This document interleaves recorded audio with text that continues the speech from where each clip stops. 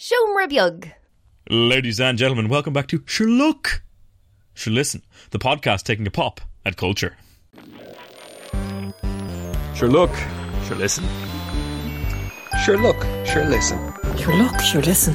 Sure look, sure listen. Sure look, sure listen. Sure look, sure listen. Sure look, sure listen. Oh, very good and very exciting, Benjamin. We're lucky to even be here because our very own writers almost went on strike. But sure, look, we don't have time to make up writers who don't exist because we've a shitload of stuff to look at this week, including the new trailer for The Meg 2, The Trench. That's it. That's all. That's all there is. That's it. That's all. There's nothing else. There's nothing else on. Everyone's on strike. That's true. That's no word of a lie. I suppose we could say that you have seen Mrs. Davis and you've also seen Guardians of the Galaxy 3 1 week late because you were busy. I was busy, Michael. Come here. I think that our fictional writers, Thaddeus and Lionel, are ungrateful sops, Michael. Ungrateful. Oh, yeah. All this nonsense, Michael, about fair pay and not being replaced by AI. How dare they? How dare they, Michael? Very dare they. We pulled them up by their fictional bootstraps. We gave them non-existent contracts. Our unofficial, untangible terms are probably quite unfair, but how dare they, Michael, bite the hand that feeds them? How very dare they? We gave them a little slap on the bottom. Yeah, and Lionel asks for that, Michael. That's what he wants in his contract. I think that's harassment because I don't want to do it every week, but yet he comes at me bottom bared and says, "It's time for my little slap, please." And I say, "Oh no!" And he says it in that exact voice, That's and it's very voice. disturbing. That's Lionel's real voice. It's gross. Benjamin, you still haven't said "sure listen" and then your bit. Sure listen. You may have gotten a hint from that bizarre skit, ladies and gentlemen, that was written by AI. We are taking a look at the 2023 writer's strike. What's going on with it? Why is it happening? Has it come out of the blue? Are robots responsible for it? A little bit. We're going to take a look at that over the course of the podcast today. Benjamin. Yeah. Speaking of things that our robots are undoubtedly responsible for, my midlife crisis. What did you think of 2017's The Meg? Michael, look, The Meg was an interesting experiment in B-movies and Chinese propaganda. Let's be honest. Great bunch of lads, the Chinese, though. Great bunch of lads. Won't hear a bad word said about them. They won't hear a bad word said about them. No, they won't. They won't. They will swoop in and they will save your shark-studying underwater sea base from any number of big giant sharks that have presumably been released by Americans. One of the best things about the trailer for The Meg 2, The Trench, Benjamin, is that it seems to have given up the ghost on being an action movie that was unintentionally funny and just has become an action comedy. Michael, my brain struggled to comprehend what I was viewing originally. Were those land sharks that were running around at one point, or was it just dinosaurs? No, Benjamin, they were just commoner garden dinosaurs. This was as if to say, Benjamin, the trailer was saying to you, hey you over there, non-Chinese person, do you like dinosaur movies? Sometimes. Well, I'll tell you what, there's only one thing more frightening than dinosaurs: big giant sharks. Michael, Jason Statham's come out of retirement for this. The actor Jason Statham? The actor Jason Statham's come out of retirement for this, Michael. He's back. I wasn't aware he had retired. No, he hasn't, Michael, but I haven't seen him in much lately. He's in Fast 10 Your Seatbelts. Michael, did you hear the news about Fast apropos of nothing? Apparently it's... What? What's that? Apparently it's going up to Fast 13. Yeah, they won't give up the ghost at all. This was supposed to be the last one, but now this last one is going to be a trilogy. Yeah, they want to stretch it on out, Michael. What the fuck? Very much so. It's the last one in the sense that it's the start of the final trilogy. Ridiculous. And anyway, Ben. Sorry, Ben, go on. Yeah, go on, yeah. Listen. Yeah. Listen. Yeah. Do you want to hear my biggest beef with this trailer? Beef? Yeah, go on. Actually, hold on. My biggest beef is probably the wrong word. Do you want to hear my biggest sushi with this trailer, Ben? Go on, a sashimi issue. Exactly, Benjamin. Yeah. The song that's playing is everyone's favourite late 70s, early 80s rock ballad, Barracuda. It's not a ballad. Barracuda. It's a classic. It's a classic song, Ben. They just go, ooh, Barracuda. What's your issue, Michael? My issue with this is, Benjamin, barracudas aren't sharks. They're not at all. They're not even close. No. Not even close. They're members of the ray-finned bony fish, Ben. And that's not anything like sharks. So this is like having a movie about a lion and the soundtrack is those wild stallions. Like it doesn't make any fucking sense. Yes, the dulcet tones of the Rolling Stones and Wild Horses couldn't pull me away. No. Yeah. No. It's about lions. Why are you doing this? Lions, yeah. Lions and stallions, different. Four legs, different but creatures different. altogether. 4 legs, Ben. but different. 4 legs but different, and they're in the water and they've got a fuckload of teeth but different. I tell you my favourite, do you want to know my favourite line from this whole trailer? The best line of this trailer is, "That's the biggest Meg we've ever seen." Yeah, how many Megs have they seen? Is this a common thing now? 4? I think it's 4. So the biggest of 4 Megs. There's a big Deep Blue Sea vibe off this, Michael. And Deep Blue Sea, when I was a teenager, was the pinnacle of aqua horror. Arguably, Deep Blue Sea is what gave me my irrational fear of sharks. No. Quite rational. Quite rational, quite big and scary and rational. But I think it's the malicious, genetically engineered super genius of the sharks in Deep Blue Sea that bother me. But it's very similar in the tone of they're hunting in fucking packs. That's a terrible Statham impression. I'm sorry. I didn't even realise that was a Statham that was impression. bad. That was bad. Yeah. At least Deep Blue Sea, though, Ben, had the damned, not consistency, it has the common sense not to spoil its jump scare kill in the trailer. Yeah, what's that about? Oh, I'm just going to have a little text on my phone and casually spout hubris. Yeah. Oh, don't worry, the bloody well sharks can't get us in bloody well here. Oh, I've been eaten. My own hubris is really the villain. Oh no, I've been chomped upon. My youthful arrogance has hoisted me by my own petard. So that's it though, Ben. That's really the effect, the ongoing effect of how weird the pop culture, movie, cinema, TV, streaming world is at the moment, because that is the only trailer that's come out this week. Michael, if it's not a sequel, they're not interested in Hollywood. They don't care. They don't care. There were a couple of trailers, but none of them really in our wheelhouse, Ben. Not really, Michael. Nothing that would grab us. Nothing that we had any right to speak about. You know. Very strange, Michael. I enjoyed the one scene in The Meg, Michael, where Jason Statham seems to be holding off the Meg with his boot. You can see it in the thumbnail there. Yeah, that's probably a couple of 100 tons, that fish. Yeah, no, it's snapped all the bones in his legs, Michael, and now has him. Yeah. Now has him. But he's Statham, though, Ben. He's got very powerful legs. Yes, he can probably do has splits. He can do a high kick.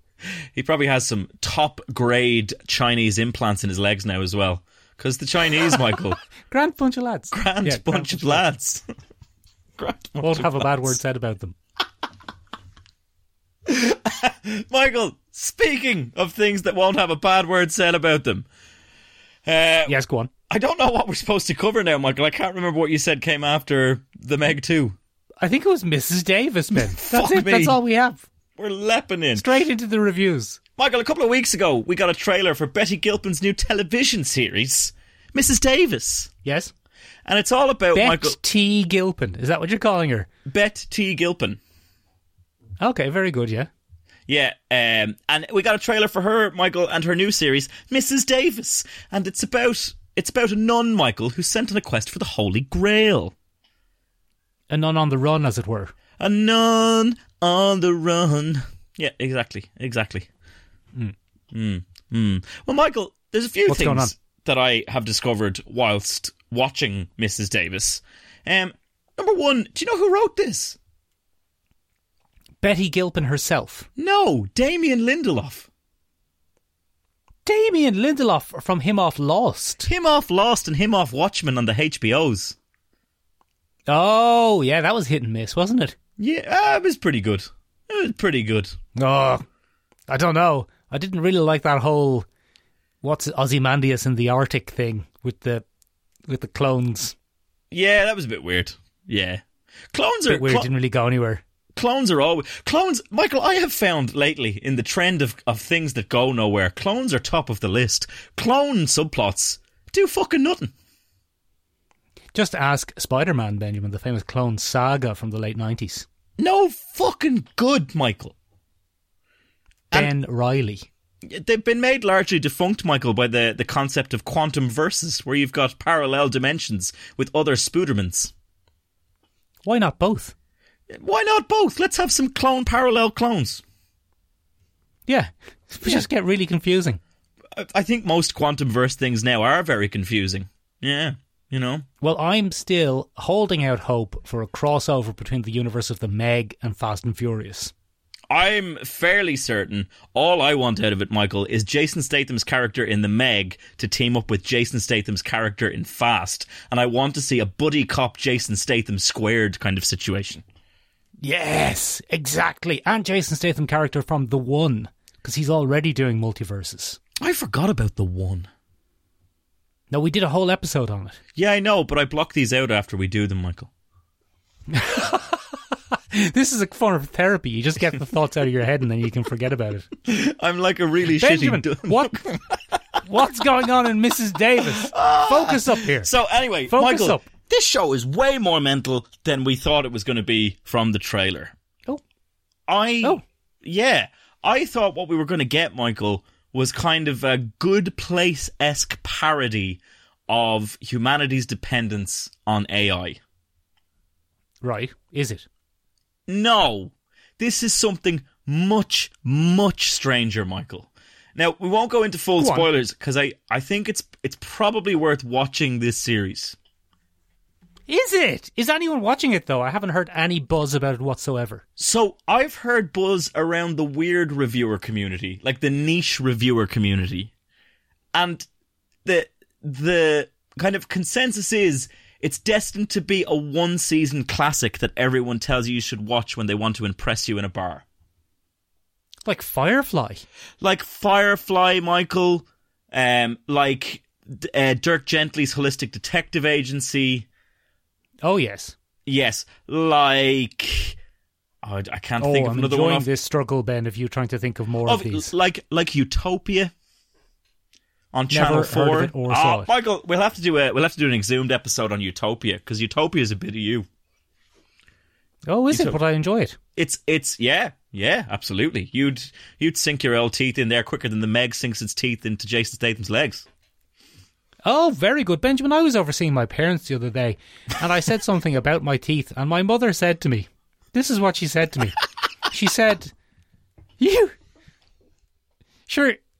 how would they... I don't know what I was talking about. I think I was talking about getting a filling or something. Yeah. And my mother said to me, this is what she said to me. She said, how would they be able to drill into your teeth with that? You've got so many teeth. Excuse me now a second. What do you mean? I've got a big head full of teeth, she said.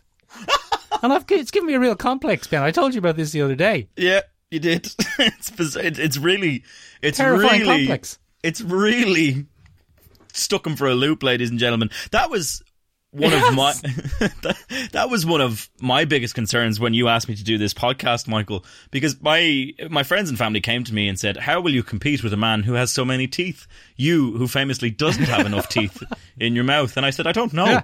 I don't know. Well, my biggest worry, in all honesty, Ben, was that you wouldn't hear me speaking through the microphone over the sound of the sheer amount of teeth I have jangling around in my head. Yes, the grinding and gnashing of teeth that inspired Ian Paisley's famous speech. What are we talking about? Mrs. Davis, Davis. Focus. So, Michael, Mrs. Davis is beyond anything we could have possibly imagined. It's weird, it's out there, it's surreal. Dirk Gently's Holistic Detective Agency is a good benchmark for this if you happen to see it.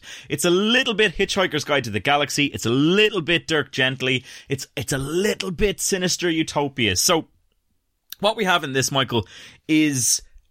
it's got all the classics, right? Number one, it's got a sentient AI. Number one. Yes. Number two, Yeah. it has plenty of Catholic secret societies. Oh, yeah. Yeah. Number three, there's a person of color Jesus, which is sure to piss off white Americans, but I'm okay with that. Yeah, being not a white American. Being not a white American, I'm fine with it. So, come here to me, Michael. What happens is, Betty Gilpin's character is a nun, and she is one of the few people on the planet who has not embraced the AI.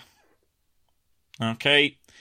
And the AI is called Mrs. Davis. And for some reason, the AI has taken this personally. So, the first episode of this is repeated attempts by the AI to get in touch with Betty Gilpin's character, who is... Oh, like when you slide into girls' DMs on the internet, Ben, and when they don't answer you back, then you get obsessed with them. Yeah, and I go on the incel forums, Michael, and I complain about how women won't give me the time of day. You know. Because I'm a noted misogynist. He does. Yeah, fuck. Well, I wouldn't have to do that in this universe, Michael, because the AI would just give me what I want. That's the thing. So, that's right. The AI is quite insidious, Michael, because it promises utopia and everyone acts as if they're living in utopia. But it's just America in 2023, so this is a parallel America. Oh, it's not the real world. It's not, no, I mean, it is. Like, it doesn't offer virtual reality, but it is kind of a hyper reality. It's a bizarre mix of America. So, organised religion, Michael, is massively on the decline because of Mrs. Davis. So the concept here is, in 2013, a brand new AI appears. Okay?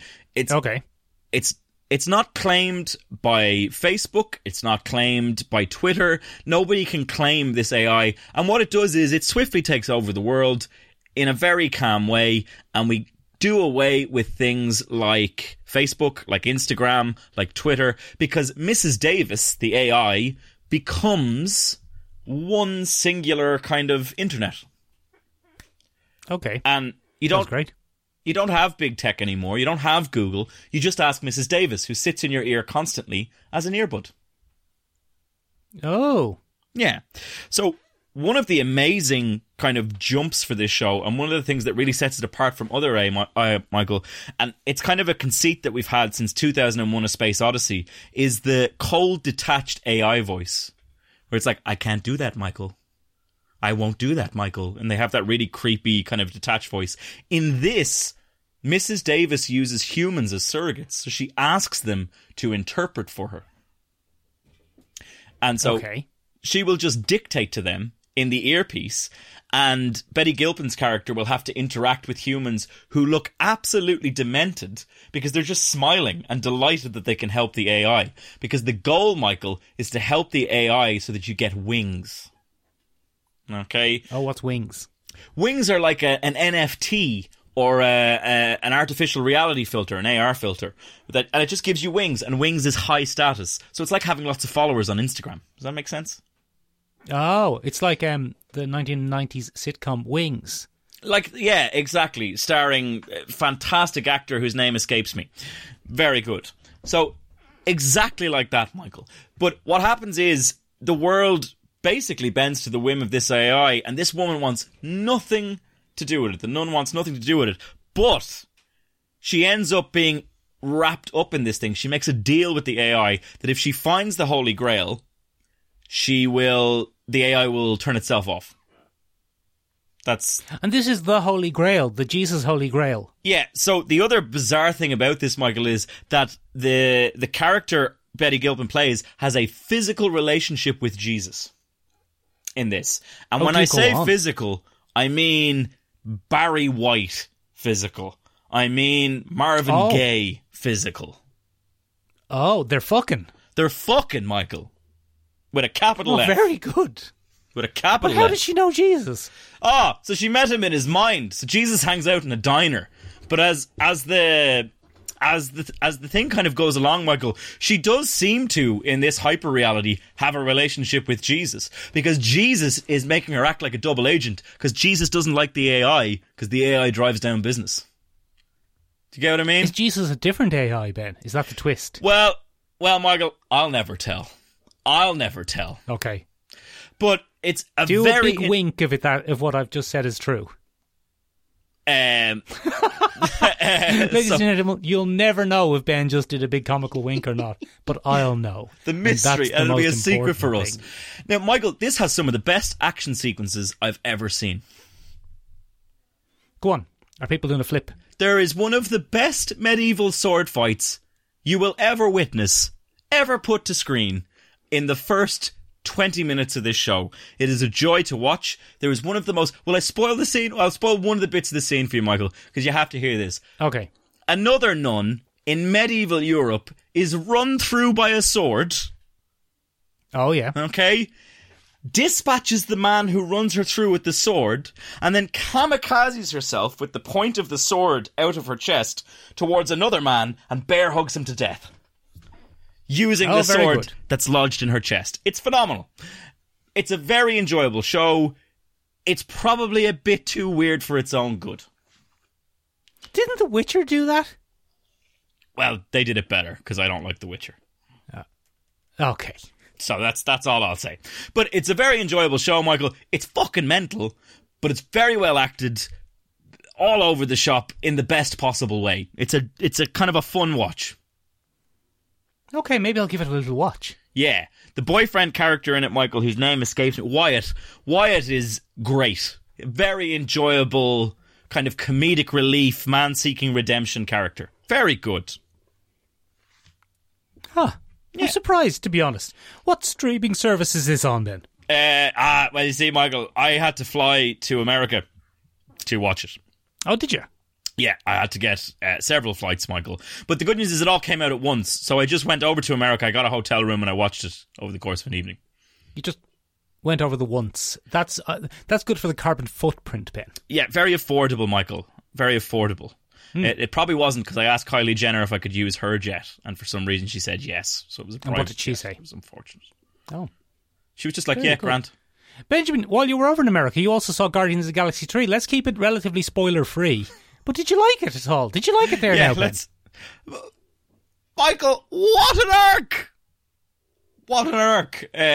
Michael, I have to say... Go on. I have to say, I'm done with Marvel, but not on a negative note from Guardians of the Galaxy 3. I just really feel that this is the pinnacle, the peak. This you couldn't leave on a better note. They wrapped it up all into a nice little bow. I said this to you last week, remember? I said it. You did. You said it to me. And Michael, you were fucking spot on. I have never, in recent memory, Michael, hated a villain as much as I hated the High Evolutionary. All you have to do is have him kick a few puppies and bammo, best villain ever. What an absolute bastard. Real prick of a bloke. Real prick of a bloke. Now, Michael, my only bizarre criticism, and it's always the criticism of Marvel, because you've got to up the stakes every time. Why did Thanos never run into the High Evolutionary? I think the High Evolutionary was... I presume he did. But, you know, why would they run into each other? They didn't really have anything in common. I just feel when there's someone trying to... So here's what I'd look at it as, Michael. I just feel when there's someone trying to expand the universe through a perfect society, it might go against your utilitarian balance act. I don't know. Yeah, but he was only making one planet at it. He was building up to doing one planet. You know, he's a bit of a lower stakes villain, really. Although he does, spoilers, he does cause a lot of destruction. It's on a planetary scale, not a universal scale. I couldn't believe they pulled the trigger on that, Michael. I was very surprised. I was like, oh. Yeah. Oh, they went for it. Yeah. All right. Oh, yeah. Ooh. Very quickly. Yeah, but he's dangerous on a planetary scale. He's not a universal or cosmic villain. Yeah, no, he's not really interested in being one, is he?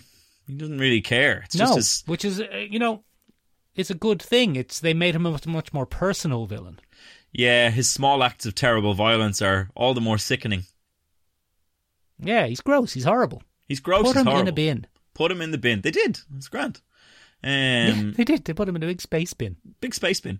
So come here, Michael. This is, as you said so accurately last week, Michael, everybody gets an arc. Yeah. Everybody gets an arc. Redemption. Yeah, everybody gets a chance. So Michael, the redemption of a rogue. Star-Lord gets the best fucking finish you could have hoped for. Go on. I like fucking Chris Pratt after that movie. I liked Chris Pratt. You like Chris Pratt again? He's one of your favourites again. I don't like him again. I then quickly saw that he quoted a Bible verse to people who were criticising him about it being a Christian, and I was like, oh, God. In his defence, I've read about this. In his defence, I think if you are a Christian, quoting a Bible verse is actually the best way to defend being a Christian. That is the basis of their beliefs. Yeah, that's fair. That's fair. You know. But it made me... What was he going to do? What was he going to do? Say, look, we all know there's no Jesus, but I am a Christian. Yeah. I got a bit sick in my mouth, though, so I was just like, okay, well, that didn't last long. But, Michael, Star-Lord gets 2 big thumbs up. Yeah. Yeah, he does. 2 big thumbs right up the bum, the big giant bum in space. Yes, great stuff, Michael. Can't believe James Gunn got away with a giant anus in space, either. A space anus. He did that, didn't he? He did, yeah, no, he got away with it. He got away with it. Michael... An enormous space rectum. That's one of the biggest surprises for me. How did this movie get a 12A rating? Yeah, it's just about skin of the teeth stuff, isn't it? Or skin of the bum stuff, I suppose. Well, they do skin a lot of teeth, by the looks of things, Michael. It's fucking intense, grim stuff, Michael. Yeah, grim stuff, violent stuff. There's a little bit of swearing. There's a big old fuck in the middle of it for no reason. For no reason. For one reason, Benjamin. It was one big reason. It was James Gunn's last Marvel movie. Yeah, so he was sticking a couple of fucks on in there. So, yeah, I mean, Michael, absolutely phenomenal. So much better than I thought it was going to be. Really surpassed 2. Yeah. It's 1 and 3 and then 2 in terms of sheer enjoyment. I actually didn't find Rocket Raccoon at all irritating like I normally do. He was very enjoyable. I enjoyed that Groot didn't come back as the original Groot we got. Groot has changed into something else. Very different character design. Different Groot, yeah. Yeah. Yeah, he's a different fella. He's a different fella. And that's very interesting. Different fella altogether. Yeah, different fella altogether. So that was very good. And then I think Nebula got a great little arc. I really enjoyed that. One of the saddest lines in the film, Michael. That's crueler than what Thanos did to me. Oh. Yeah, I don't think it was, though. It wasn't. No, there wasn't. But I think, for effect, very effective line. Nathan Fillion, great. Oh, you love Nathan Fillion, Ben. You love when they put Nathan Fillion in things. Put Nathan Fillion in it, Michael, and I will come. Not the way you think, Michael. Don't be disgusting. But come here to me. Everybody got their arc. The characters all got a bit of a thing. And what a way to end it, Michael. Spoilers again, ladies and gentlemen. So if you don't want to hear that, just click on the timestamp down below and move on. But everybody, what a unique ending for a Marvel movie. Go on. What a unique and different ending, where everybody gets to go their own separate ways, but it feels earned, as opposed to a weird way to end somebody's contract with the MCU. Where are you going, Black Widow? Well, I'm going off now to do a separate adventure or whatever. Yeah, because that's what everybody wanted. But yeah, so it was pretty interesting to see. I think the Gamora Star-Lord resolution is amazing. What a great way to show growth. Everybody changes. You can't hold on to something forever. Can't do it. Great stuff. Great stuff all round.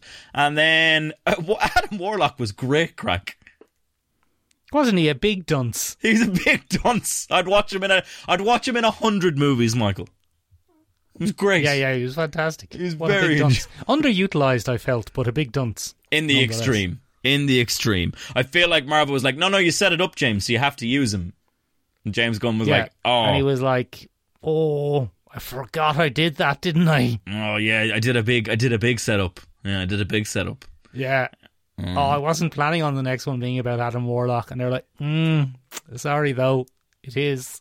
That's the only one that I was like, so massive spoilers here, ladies and gentlemen, but why does Adam Warlock save Star-Lord? I think that was gas. I was like, oh no, learns to be sound, Ben. Yeah, but Star-Lord used to have a helmet he used in space. It was fine. It's a whole thing. Yeah, he forgot the helmet. He forgot the helmet with his brand new fancy suit. He forgot the helmet, and that was and his rocket boots. His helmet and rocket boots, which were the main point of the design of the character. He forgot both of them, but luckily, at exactly the same time that he forgot them, Adam Warlock had learned how to be sound. Learned how to be sound. And at the end of the day, that is the kind of morale or moral of all of the Guardians of the Galaxy, Michael. Don't be a cunt, be sound. Yeah. Oh, we're going with the C-bombs, are we? Oh, great stuff. Yeah. Benjamin. Yeah. Speaking of being a cunt, Jesus. the old producers of movies aren't the best, are they? Oh, they're not having a good time, Michael. Christ, what a pack of pricks.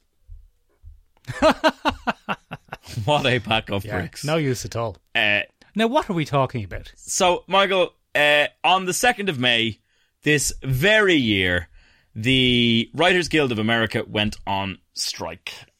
And there were... Again. So we've had this before, Michael, with horrific ramifications for the pop culture landscape, Michael. Okay, go on. Yeah, and we'll get to that a little bit later. But so the Writers Guild of America went on strike, Michael, and it's now entered its second week. We're well and truly in now to this, and there's approximately 15,000 screenwriters for both television and movies that have been on strike since May 2nd. Yeah, it's a lot. And I didn't know there were that many. I didn't know that either, Michael, but apparently screenwriting, it's not a thriving industry because that's the whole reason we have a strike, but it is a big industry. It is a big industry. Yeah, huge industry, Michael. So this, I think you would be forgiven, Michael, for thinking that this kind of came out of the blue. Because... Do go on.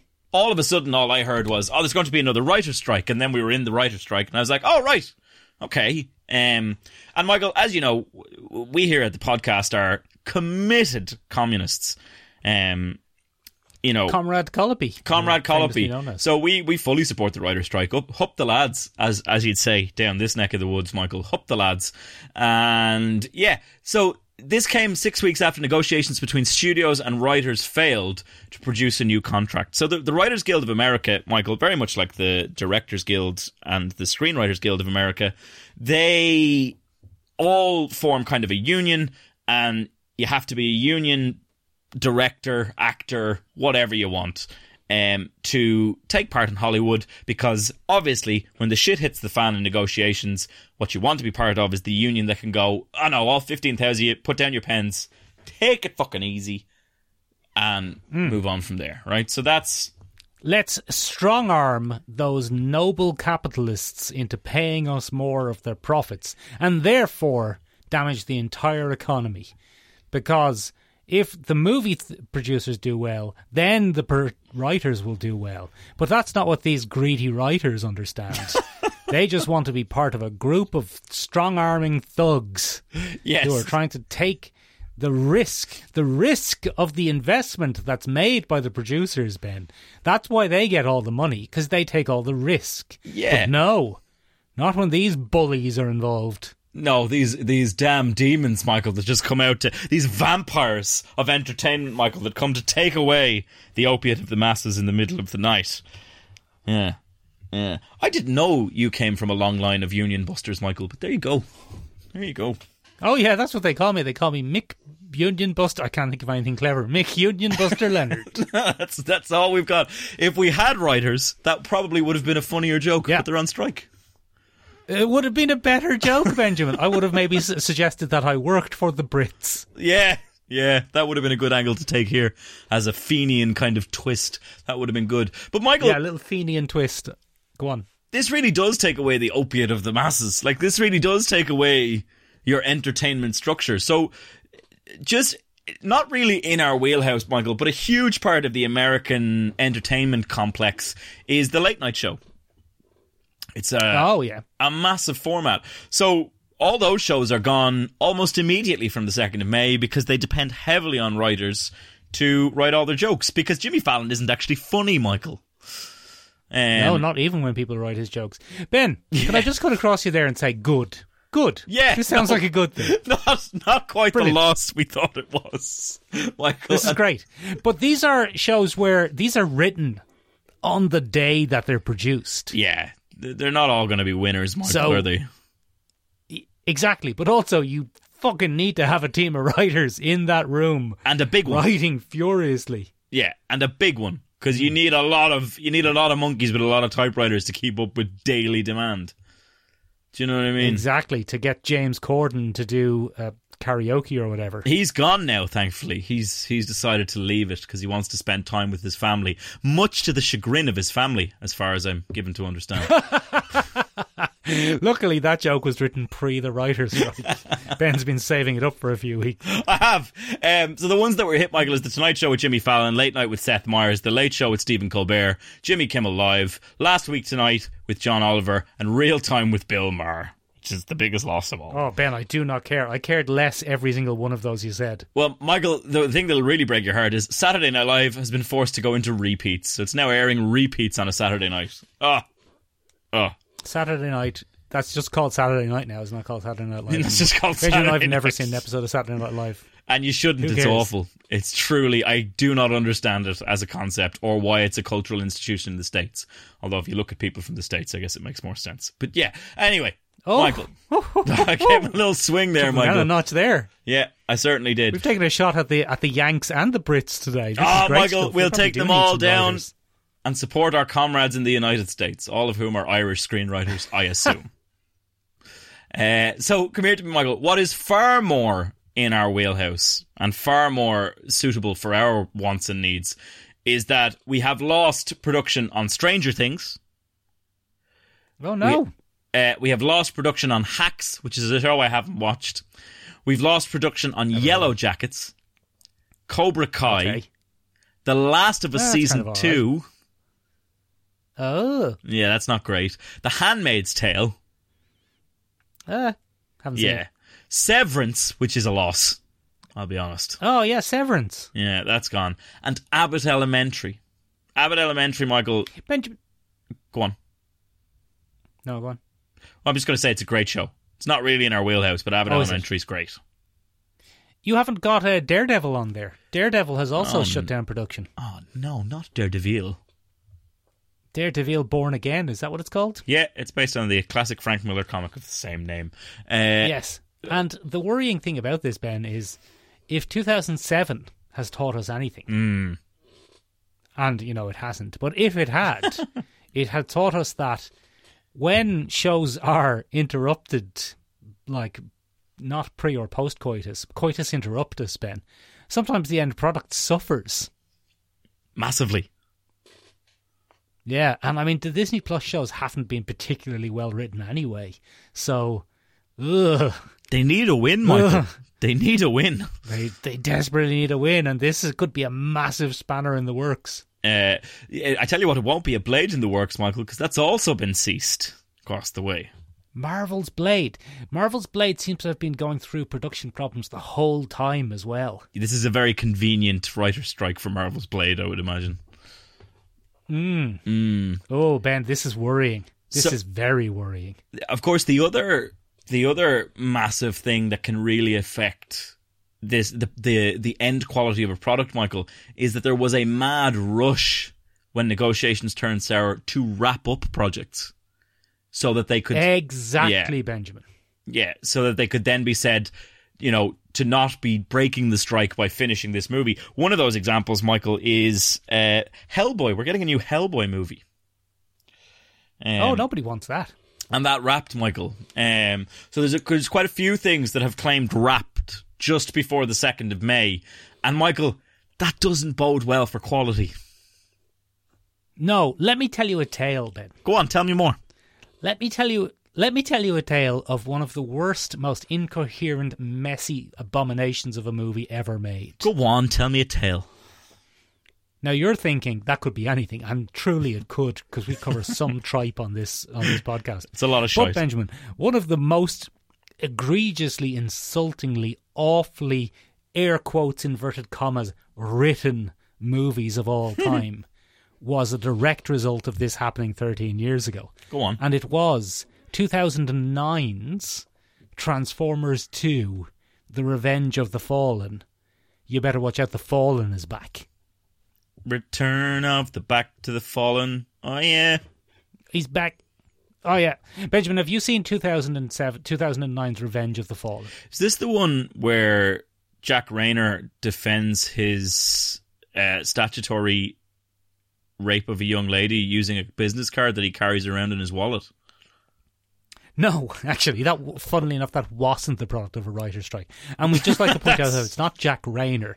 It's not the actor Jack Rayner. It's a character played by Jack Rayner. It's a character played by Jack Rayner who literally carries around a piece of state legislation justifying his grooming of a young woman. It's very strange.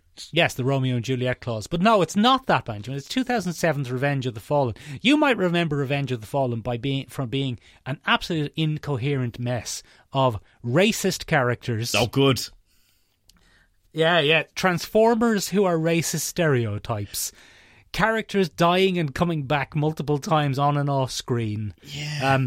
Shia LaBeouf's hand switching between injured and not injured multiple times. Shia LaBeouf turning out to be the Jesus of Transformers. John Turturro saying, "Shoot it in the balls." When he's I talking about a remember robot that. That was awful. And it had two wrecking balls as testicles. Exactly, Ben. Yeah. That was Los bad. Huevos Rancheros. Yeah. And what you've just described is exactly why that movie was so bad. Because it was written in 2007 and Michael Bay allegedly took the screenwriters and sequestered them in a hotel 24/7 to get it done before the writer's strike started. That's bizarre. And they gave him something like a 60-page treatment, which then not a screenwriter, Michael Bay, added to on the fly by adding action sequences, jokes, and humour. So we can actually blame Michael Bay for most of that then. Well, the other thing was Michael Bay was also worried that the Screenwriters Guild strike of 2007 was going to roll over into a Directors Guild strike of 2009. So he was also trying to get it made before he had to go on strike. I know. I have to get... Well, it was his magnum opus at the time, Michael, and the world would have been worse off had we not seen Michael Bay's third Transformers film. Second, I think. Oh, it was only the second. The real shame...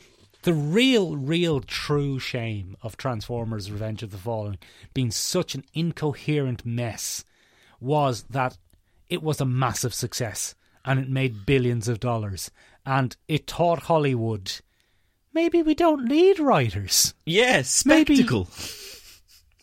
Maybe films don't need to be written before we make them. Maybe we can just start making them and then make it up as we go along. And the second lesson from that was sequels work very well, don't they? Yeah, because what you can do is you can take all of the stuff that you didn't think was good enough for the first one and just film it now without a script. Yeah, it works fine. It's a good move. Worked fine. Massive success. Worst film in the Transformers series, which is saying something. But absolutely... what is going to happen with these movies where writers are being forced to finish writing something before they're allowed to go on strike. Yeah, absolutely. So, that strike was imminent, as I said, after 6 weeks of negotiation, Michael. But I would imagine that people were sequestered in hotel rooms and just told, get to it. Go on. Finish that up and there. Down the nation, but mostly in Hollywood. Ben, what are they striking about? Yeah, so there's a few...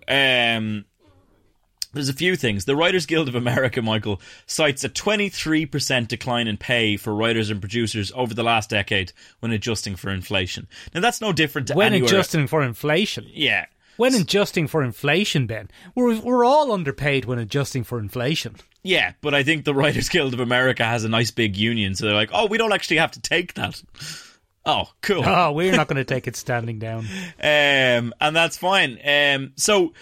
There are also the nature of Hollywood in general is kind of shifting, Michael. Streaming has ramped up the amount of productions ongoing.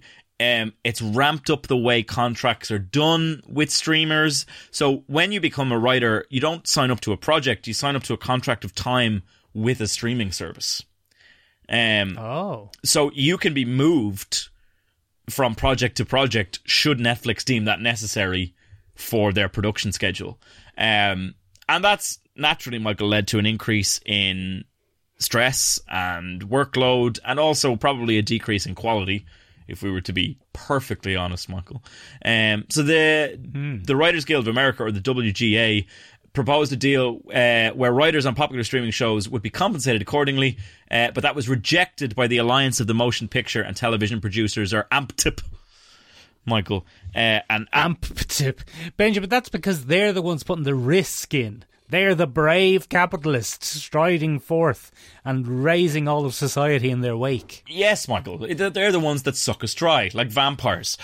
So, come here to me. One of the interesting takes that I saw, Michael, is this frustration is coming from a few different places, Michael. But the one that's really kind of acted as a spur for this, or the catalyst for all this frustration, is AI. Because you know for a fact, Michael, that the day a producer heard the words, "Oh, a computer will do it for us," they went, "Oh, fucking yes! This is what we've been waiting for. Get rid of the livestock. We can get rid of them now." Yes. But if that was Harvey Weinstein you were doing, he would say, "Keep the young women writers, though." Can they do that? Can ChatGPT do that?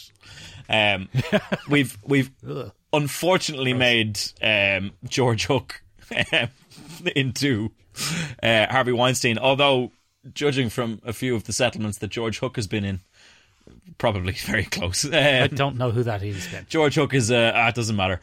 There are some people out there nodding, going, "Yeah, he's a dirty bastard." So that's all we need. So good. Okay. AI technologies like ChatGPT, Michael, have shown a capability to generate narratives, and they do so by imitating content up until 2021, because the ChatGPT database limits itself to 2021. Ben, yeah.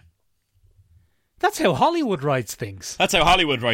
So, this is where it gets interesting. I think there's no argument to be made for art here, Michael. There is only an argument to be made for ethics. I don't think that you can claim that The Kissing Booth 3, starring Noah Centineo, is going to go down in history as one of the great cinematic experiences. Okay, but art is art, no matter... Not all art has to be worthy. No, I'm not. That's true. It doesn't have to be worthy. But you can't make the argument that humans do it better for certain things, because ChatGPT can just go, "Okay, feed me the template you would like, feed me sample dialogue, and I will do my best to replicate that." And then you can have one or two writers go over it and say, "Oh, well, this is a bit janky here," or whatever. And to be honest, at the speed that we're getting generative capabilities, especially with language models, Michael, we're probably not going to need that review in the future. Yeah. Hey, ChatGPT, write season 3 of Marvel's The Runaways and make everyone 15% sassier.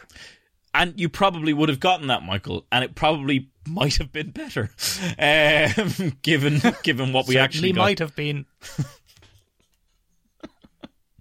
So you can actually, there is a setting on ChatGPT, Michael, called sass, and you can just up the little meter to get what you want. But Michael, today, ChatGPT has announced that it now has access to the internet, and it can also use plugins that are specifically designed for dialogue writing, or for reviewing, or for editing.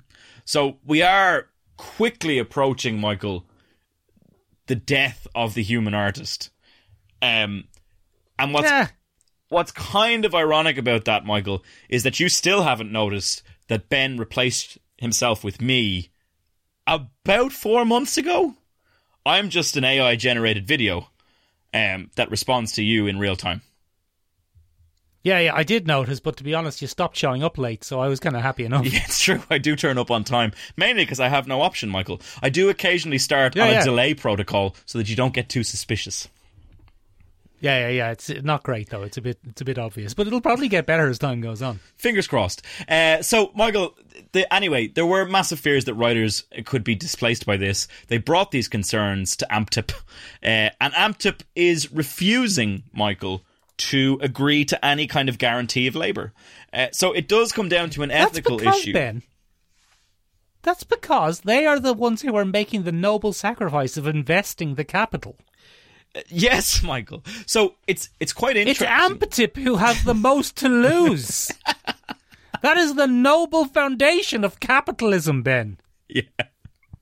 Those billionaires could lose a very small fraction of their net worth, Ben, and you need to think about how much that is. So one of the things that I find most entertaining about this, Michael, or maybe most poignant about this, is when we were promised AI in the 1960s, we were always promised that AI would take over menial labour and that humans would kind of find their way to leisure and art and creation. But judging from the way things are going, it's the exact opposite, Michael. We're going to be left doing the fucking drudge work, and we're going to get ChatGPT to handle the art. You know? Ben. Yeah. Hold on a second, though. I think you've actually contradicted yourself there by accident. I think what you're really saying is 90% of the media we're producing is drudge work. Yeah, I mean, that's probably true as well. Yeah. Yeah, because, I mean, anything new and startling and original isn't going to come from ChatGPT. No, it isn't. If ChatGPT can write your show for you, then it's probably not really worth writing anyway. But from an artistic point of view, but people are still going to watch it because people watch 17 seasons of Keeping Up with the Kardashians. So I think one of the most entertaining things about that, Michael, is Mark Guggenheim, who is the co-creator of Arrow, DC's Legends of Tomorrow, and The Flash, has criticised this. And he said, oh, well, you know, and I just thought to myself when I read this, I was like, well, if anyone's job is under threat, it's probably Arrow and DC's Legends of Tomorrow. Like, those shows are not anything new or original. You feed them a comic book canon and say, right, make that into a TV show for me. And ChatGPT will go, yeah, grand. Grand. Yeah. And then you say, oh, ChatGPT, that looks expensive. Could you knock the budget down about 50%? And ChatGPT will go, yeah, grand, yeah, no worries. We'll just get non-union actors. There'll be no pushback. There'll be no, what about my vision? We'll just get non-union actors and call it Power Arrow and Power Legends of Tomorrow. The whole thing. Grand. I could write Legends of Tomorrow. This is grand. I think we both could, and probably arguably do a decent enough job. But anyway, Michael, we're not here to pitch our own wares. So, I mean, all of these things are sort of legitimate concerns, Michael, and it really comes down to ethics. What writers are asking for is fair wages for an entire industry that, quite frankly, Michael, produces an astounding amount of capital. So one of the interesting things that I saw, and one critic pointed out, that when we're looking at the balance of necessary human input, studio executives are the ones that could be easily replaced by AI as opposed to the writers. Because what studio executives do is crunch numbers and decide, oh, well, that property did well, so a sequel will probably do better. And as we've rightly pointed out on this podcast before, Michael, we're in the age of the sequel, where it's a safe bet as opposed to a kind of out of left field bet that we go with for most movies. You're have the cheek to say ChatGPT could replace executives, Ben. But then, who's going to snort all the cocaine? Who's going to snort the mountains and mountains of cocaine? There's an entire industry, Michael, that would perish if we got rid of sex. For God's sake, Ben, think of the drugs people. Think of them. Will somebody please think of the drug dealers? So I suppose Michael, the actors would still be on the cocaine. The actors would still hoof it up them. But we're not a million miles off replacing them either, Michael. We're only 15 years away from a complete digital replica. And then Great. Al Pacino's movie Cynthia will be a shocking reality. There's a deep cut for you, ladies and gentlemen. You should deep Al Pacino cut. Yeah, a deep Al Pacino cut. Hooah! I need an actress, but I don't need her to be real. Cynthia, come to me. And that's exactly what it sounds like, ladies and gentlemen. Al Pacino is a movie producer that realizes he can make a movie with a digital replica, and people love her. So we're only 15 years away from that, and I'm being conservative, you know. If even, Ben. If even. And I think probably in a lot of cases, Michael, what we're seeing is, you know, front of house talent, the actors, a lot of them are coming out in support of that. We've had Winona Ryder, Drew Barrymore, Jimmy Fallon, Bob Odenkirk, George R.R. Martin. They're all kind of coming forward because artists kind of recognise that collectively ChatGPT does represent a threat to what they do. All of these multimillionaires whose money depends on their popularity have weighed in behind a populist cause. That's surprising, isn't it? It's shocking, Michael. We've just seen an example of this, though, Michael, in Ireland. The Irish Times published a massive apology this morning because they published an article over the weekend called "Women in Ireland's Obsession with Fake Tan is Problematic." And it was written by a Colombian immigrant to Ireland. And it turns out it was all fake. The person who submitted the article generated it with ChatGPT. And they created a fake person using Midjourney. And they created a fake series of accounts to back this woman up. And so the Irish Times... Oh, is that true? Yeah, the Irish Times this morning had to publish an apology. Because they were taken in by... Did they? I thought there was... I was on holiday. Oh, yeah. Yes, no, true. This is a real thing. Yeah, I've been on holiday over the weekend, so I only caught a few little glimpses of this. That is incredible. This is mental. The Irish Times, ladies and gentlemen, for non-Irish listeners, would be probably the last bastion of journalism in Ireland. And a lot of people would still cite it as a reliable source, but this is a massive blow to that. Amazing stuff. And we're seeing it across the board, Michael, because we saw with BuzzFeed as well. BuzzFeed is in a shareholders meeting said the part you're not supposed to say out loud, where they said that the quizzes that are generated by AI get 40% more retention and click-through than the ones written by their staff. And... I mean, it's not an argument of art because BuzzFeed quizzes and listicles and all of that kind of thing, they're already drudgery, but it replaces the human labour and it takes out human jobs. That's the issue. Yeah, but if an AI can do your job, then what were you doing it for? I mean, I get that, Michael. It's a good argument, but it's still livelihood. Do you know what I mean? People have dedicated their time and their effort to things, and some people even get paid when they make weekly content for an hour or more. You know, some people actually make money out of their endeavours to entertainment. Very good. Hey, ChatGPT, would you make a podcast where two slightly misinformed people offer boilerplate opinions? Ben! Yeah. One of the biggest kind of knocks of this in 2007 was it disrupted so many shows' potential. Ruined it.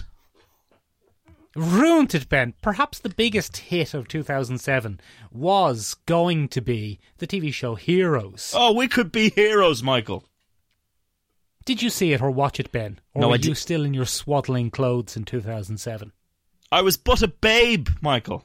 You were but a little baby, Benjamin. You were probably a teenage boy and you were too busy having a big wank.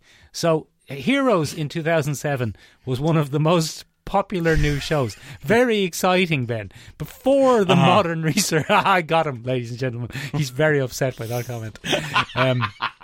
It was...